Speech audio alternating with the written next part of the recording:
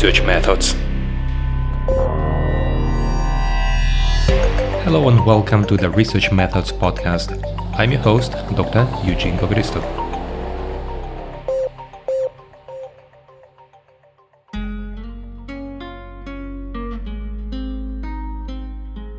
Hello and welcome. Today I decided to discuss a very interesting topic where I receive regularly questions from my students, and this is also a thing which I'm constantly searching on the internet if I don't know what exactly to do with my Likert scale. So the topic of our today's episode are the Likert scales, and I'm going to give you some hints and some comments on the Likert scales and how to use them. First, I know there is a big debate how many numbers should you have, an odd or even number of options on a Likert scale. I knew some professors who prefer these scales with 4, 6 or 8 answer options, and the reason for this is that you don't have something in the middle.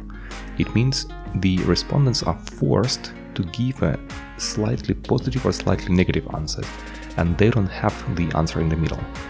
And of course there were some complaints that the people would be, let's say, completely indifferent or would be undecisive what they want to do, and the option is not given. So you don't have the middle where you can say neither option A nor the option B.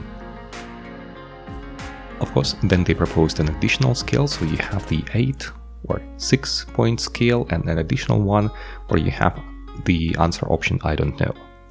But at the end it doesn't really make sense, it will make it all more complex, and I didn't make good experience with these even number Likert scales. I usually prefer the odd number, and I know that many people prefer the 5 Likert scale with 5 points, but I usually prefer 7, 9 or even 100. 7, I think this is the minimum number of points on the Likert scale which allows you to capture at least more variability in the answer.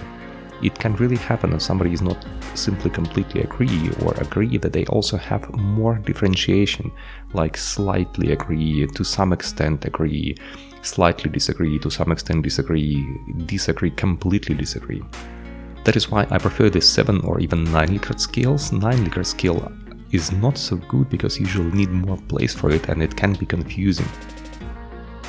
I used 9 Likert scales only in 2 questionnaires, which I gave to the hospital managers, and I just wanted to capture the smallest variance in their answers with regard to the process management. Finally, I also mentioned that I use the 100 Likert scale. It is usually the online Likert scale where you have this slider, and you just simply put the slider with 0 in the middle and plus 50 and minus 50 on 2 poles. And people are allowed to simply use the slider to indicate their answer. Interestingly, this online questionnaires with the slider is much more convenient, at least it is my opinion of some of the participants, than the regular Likert scale where you have to click on the option. Moving the slider is easier, and people can indicate pretty finely up to 1% how good they feel, and then you can use all this data. And the more differentiation you have in your independent and your dependent variable, the better you can analyze them using any type of regression or other methods. So if you develop your Likert scales, I recommend you using 7 or 9 Likert scales. I usually use the negative answer on the left-hand side and the positive on the right-hand side. Here again my command, try to be consistent through the whole questionnaire. Don't change the poles.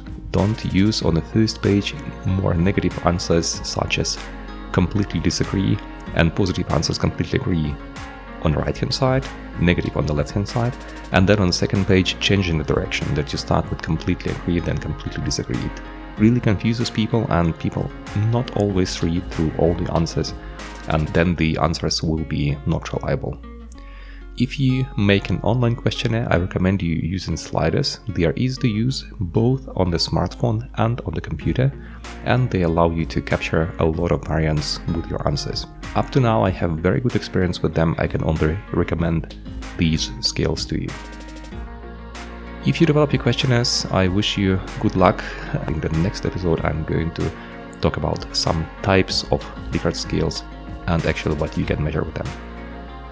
Have a nice day, wish you all the best, good luck with your research, and bye bye.